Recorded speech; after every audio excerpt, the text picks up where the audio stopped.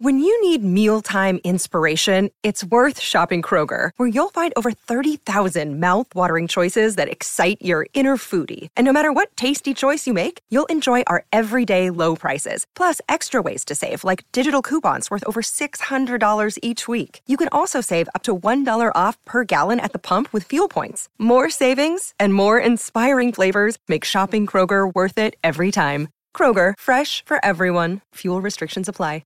Mary redeemed a $50,000 cash prize playing Chumba Casino this year. I was only playing for fun, so winning this was a dream come true. Chumba Casino is America's #1 social casino experience. It's serious fun. With over 80 casino-style games to choose from, you too could win life-changing amounts of cash. Be like Mary. Log on to ChumbaCasino.com and give them a whirl. That's ChumbaCasino.com. No purchase necessary. Void where prohibited by law. 18 plus. Terms and conditions apply. See website for details. The voice in the preceding commercial was not the actual voice of a winner.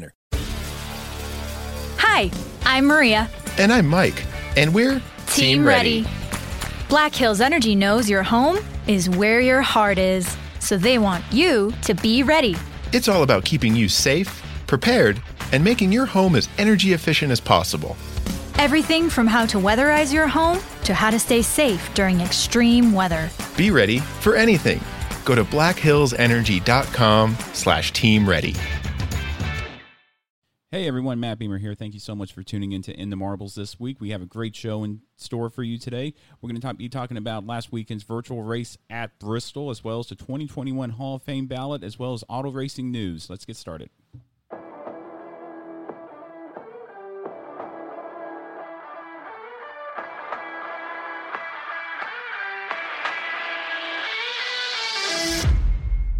Drivers, start your engines!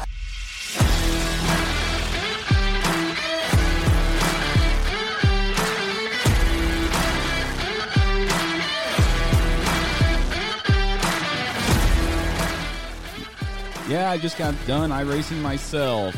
Not so well at Rockingham in the A-Class Series, the Cup Series, but pretty well at Bristol and Street Stock, as well as the Truck Series at Chicagoland. Very tough, but very much fun and something to do during these quarantine times. I hope everybody out there is being safe and practicing good hygiene and social distancing in this whole new world we are living in with this coronavirus. Again, thank you so much for tuning in this week to In the Marbles. Have a little bit of an update here for you. Preston is not here again this week. Last week, if you remember, he mentioned that he had some type of chest pains and stuff like that, so he went into the doctor, and he was still cleared to go to work, and then while at work, he felt some pain in his arm, as well as had that bad tightness of chest syndrome, and he was placed on a heart monitor. And let's get the correct verbiage here. Yeah, he was placed on a heart monitor, not like an EKG like a EMS would place you on, but a heart monitor to monitor his rhythms. And then he stated that he had some pain in his chest and his arm hurt, so naturally they called EMS on him. They took him to the test, and when they found nothing in the x-rays, all blood tests came back negative for blockages, and again, nothing in the x-rays, and he's just kind of going through a rough patch here. 2 weeks in quarantine with fears of the coronavirus, and then this heart issue. So prayers and thoughts go to Preston right now as we await his return. But just going to jump right into it. Hit the news. A little bit of news coming out of NASCAR from Adam Stern, as well as Formula One here. Formula One has decided to postpone the Canadian Grand Prix, which is a very unfortunate thing. I always liked Canada, watching the Canadian Formula One race. And that has been postponed to an unspecified date, but all tickets, if you have a ticket for that event, is still going to be honored according to Formula One and the FIA. So that's a good thing to go about and look forward to. Hopefully, I don't know what Formula One's, they're postponing a lot of races, but they have a lot more logistics. It isn't just in one continent like NASCAR, one country like NASCAR. They go all around the world. So it's going to probably be a little bit tougher, I think, for Formula One to get back on track after this whole coronavirus thing is over with. But I hope to see at least some Formula One racing, and who knows, I mean, just based on what they're doing and keep postponing it, they're not going to be able to run the whole season, nor are they, I think, going to even race the season. I'm just going to go out there and throw it out there that Formula One might just cancel the 2020 season, and it's unfortunate. sacrifices have to be made in order to combat this thing. Adam Stern tweeted also that we look like we want to try to go back to racing here in the next 8 to 15 weeks. Now, he's also been talking to executives there at NASCAR, and NASCAR is deciding whether to have fans in the stand during these races. And so that's up for debate. I don't know what they're going to do. I know during the last fan council, NASCAR talked about how they would set it up, whether they wanted fans on every other seat, whether they wanted hands-free food serving, and I don't know exactly what they're going to do. But NASCAR's working hard, and their wheels are turning in order to try to get at least some fans in the stands over the course of the next few weeks. But it looks like we have broken down into 4 possibilities here for when NASCAR would start racing. NASCAR's looking to start either from 8 to 15 weeks back to on-track activity. So that means either one of 4 scenarios is going to happen. If it's an 8-week delay, it's going to be at the first part of June in Martinsville. That's going to be hit or miss, considering I don't know whether the stay-at-home order for Virginia is through the month of June or starting or lifting in the first part of June.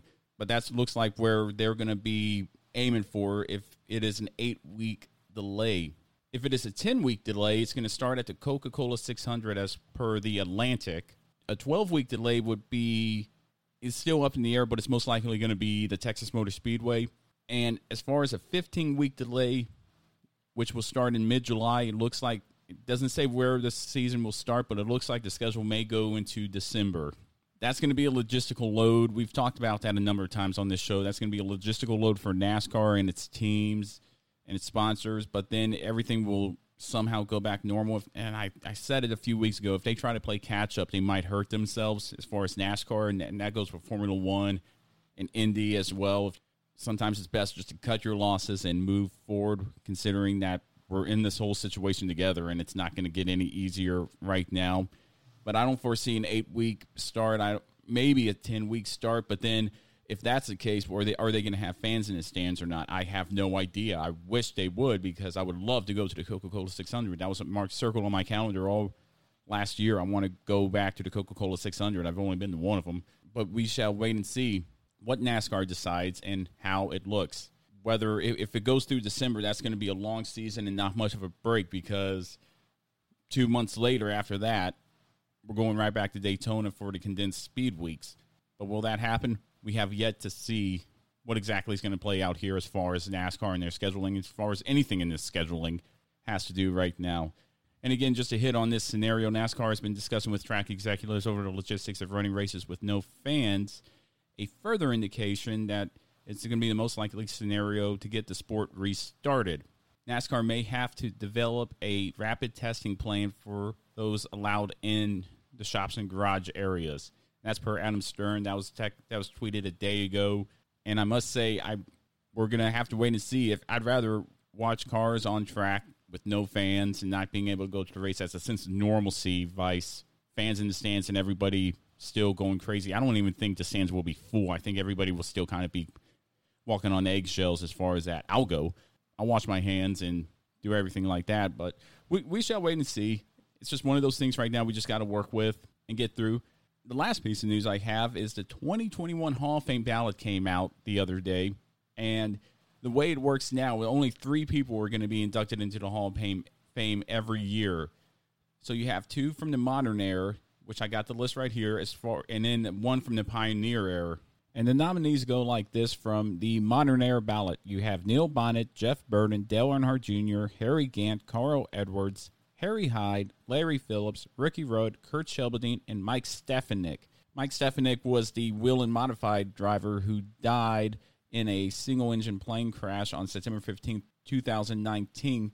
And I think he's going to get in just based off of, unfortunately, that and his achievements on the Whelen circuit. But then he was also Busch Series North champion in 97 and 98. So that is the ballot for the modern era. And for the pioneer era, you have Jeff Elder, Red Farmer, Banjo Matthews, Herschel McGriff, and Ralph Moody. And I think it should actually be flip-flopped. 1 from the modern era needs to get in, and 2 from the pioneer get in, or have 3 from, or keep it even, 2 and 2. Because a lot of these names, a lot of the founders and the pioneers of the sport should be recognized in the NASCAR Hall of Fame, and I feel like names like the Carl Edwards, Dale Jr.'s, and Jeff Burnens will get in there way before their time. Not saying that they're not worthy of being in the Hall of Fame. I'm just saying I think they should let the pioneers get in first. But that's neither here nor there. That's a debate for another episode of In the Marbles. But I'm going to go ahead and make my picks and post it on Twitter and Facebook to see what everybody else thinks. I think from the modern era, my picks are for going to be Mike Stefanik and Ricky Rudd are going to get in from the modern era. And from the pioneer era, I think Red Farmer are going to get in. So Stefanik, Ricky Rudd, and Red Farmer are my picks for the 2021 Hall of Fame ballot inductees.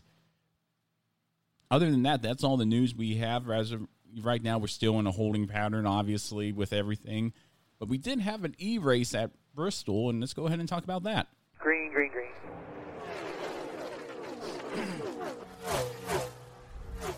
All right, so the E-race at Bristol was a fun one. A little bit of tempers flared, and an interesting thing happened. And I saw the clip of it. And if you have a chance, go on there and I'll go on YouTube and YouTube Bubba Wallace Rage Quits. He got wrecked. He used up both of his quick resets. Now, the quick resets are there increased from 1 to 2 for this weekend at Bristol because everybody is still getting used to the platform, I believe, and Bristol's notorious for wrecks, so you need those quick repairs to stay competitive. A lot of cautions in that race, but Bubba Wallace got wrecked. He got into Clint Bowyer, and Clint Bowyer said the funniest thing, and I got a clip here I want to play for you guys about that from the broadcast. I want to let you guys listen to it. Here. What happened? I got bubbled. Well, there's that. Man, this is worse than real life. These guys forget his 150-lap race. Come on, Bubba! Stupid thing. I thought that was just the funniest thing when he did that. Clint Bowyer talk during any type of racing is funny. He's just so quick-witted on that type of stuff. But then Bubba Wallace rage quitted after he used both of those resets, and therefore, pretty much he was out of the race. His car was too heavily damaged, and it usually takes, if your car is damaged enough, maybe 34 minutes to get back into the race after the required repairs, and then you have optional repairs.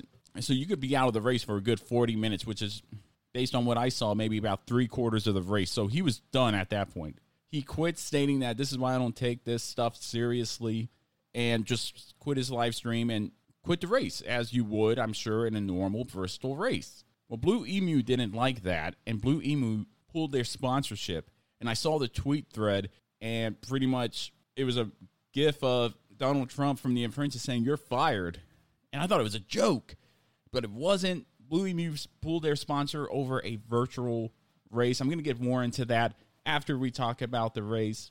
William Byron won, dominated, but he does very well on iRacing. If you're a sim racer, you get used to it. Totally different from the real thing. I know, I get that, but a lot of people say it's tougher. I don't know if they're just building up the iRacing or whatnot, but William Byron has the experience there in iRacing in order to do well every weekend. He started on the front row every time they've iRaced. I rate the race like this: 9 for intensity, excitement, and competitiveness, and 8s for memorability and unpredictability, with an overall of 8.6. Again, it's something to keep it on. I'd much rather do this. I'd much rather look at this, because this is important, because once cars get back on track and actually start racing, Kyle Busch, Jimmy Johnson, Denny Hamlin, and all those drivers are not going to be racing iRacing unless they go in there during the week and practice and whatnot in order to, if anything, prepare for next weekend. And I think iRacing and sim racing in general is creating this bubble where everybody's focused on iRacing and e-racing as a whole. And once cars get back on track, whether it's Indy, Formula One, or NASCAR, all three, whenever this whole thing's over with, and that bubble's going to burst. And all the work iRacing's put into it is going to be forgotten, because not really many people care about the iRacing Coca-Cola series, where the top sim racers in the world race on for money, for championships, and you got a lot of good drivers, as far as virtual drivers in there, competing every weekend to win races.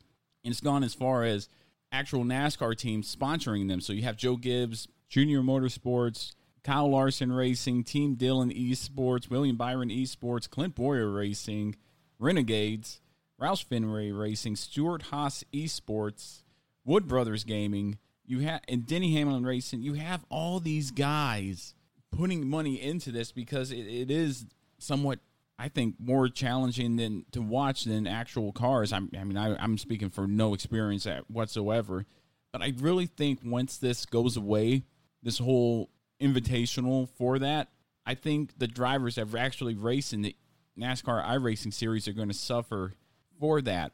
Last year's champ, I believe, was Zach Novak, and he just races in a regular sim rig, but he does like I have a desktop rig, and these guys are good. I think these guys are going to actually be after this is over, the victims of this whole bubble bursting, and I personally think these guys need to race against those in the Invitational Series and see who can actually beat the best actual NASCAR drivers. I think that'd be more fun and more of a challenge for the guys that just get invited and don't know what they're doing and just play a video game, because at the end of the day, that's what it is. But I think that's kind of what the big deal is going on right now, is just that we have this whole mindset that this is going to be lasting forever, and obviously it's not. Once we go back to real racing, I think iRacing's bubble and esports bubble as a whole is going to break, because everybody's going to want to go out and have that interaction with NASCAR, what that's known for. And that's just my 2 cents on it. Let me know what you guys think with our social media, if iRacing is going to keep going, or if it's just going to be a nice little afterthought. Oh, hey, by the way, this guy won the iRacing championship. It'd be an interesting debate, and I wish we had one here with Preston, because I would have asked him the same thing. But before we get going here, we're going to hit our final thoughts in This Week in NASCAR and our Driver of the Week. White flag, white flag, white flag. 1 lap to go. 1 lap right here. All right, so if you're a longtime listener to the show, you probably noticed that last week we did not have our Driver of the Week in This Week in NASCAR. And so we're going to go back to This Week in NASCAR. It's actually this day in NASCAR in 1984, April 8th, 1984. During the spring race at North Wilkesboro Speedway, it seemed that Ricky Rudd would take home the win after leading 290 laps. However, Tim Richmond took the lead of the Northwestern Bank 400 on lap 373 and led the final 28 laps of the race. It was Tim Richmond's lone win in 1984. And then for our Driver of the Week this week, we're going to go to our 2021 NASCAR Hall of Fame ballot and say that Red Farmer is our Driver of the Week. He's from Nashville, Tennessee, was born in Nashville, Tennessee, I should rather say, but is a member of the famed Alabama gang. He has 3 late model championships to his credit from 1969 to 1971, winning 3 in a row, and was a NASCAR modified champ in 1956. He's best known for his short track achievements, with victories ranging from 700 to 900, mostly occurring to the late 1950s and early 60s. He has 36 Cup starts over 13 years, with his first start coming in 1953 at the Daytona Beach Circuit, the 3-mile circuit, which was half beach and half asphalt there in Daytona, Florida. And his last race was in the 1975 Talladega 500. Red was also involved in the 1993 helicopter crash that killed Davey Allison, where he was going to go watch testing with fellow Alabama gang member Neil Bonnet. Suffered a broken collarbone and fractured ribs from that crash, and was listed in critical but stable condition when the death of Davey Allison occurred. And that is This Week in NASCAR and our Driver of the Week. We apologize. We didn't do it last week. It was quite an oversight, if I were to say so. And, folks, that is about it for this week's episode. I'd like to thank everybody for taking their time to listen to this week's episode. Make sure to follow us on Instagram, Twitter, and Facebook if you already haven't, to get the latest updates for the world of auto sports and see if we're going to go racing this weekend. And as a final thought, keep Preston and his family and your thoughts and prayers as he goes through this difficult time and unknown time. I'm sure he's quite nervous, as he should be. For Preston Lude, who is not here, I am Matt Beamer. Thank you again so much for listening, and we'll see you next week.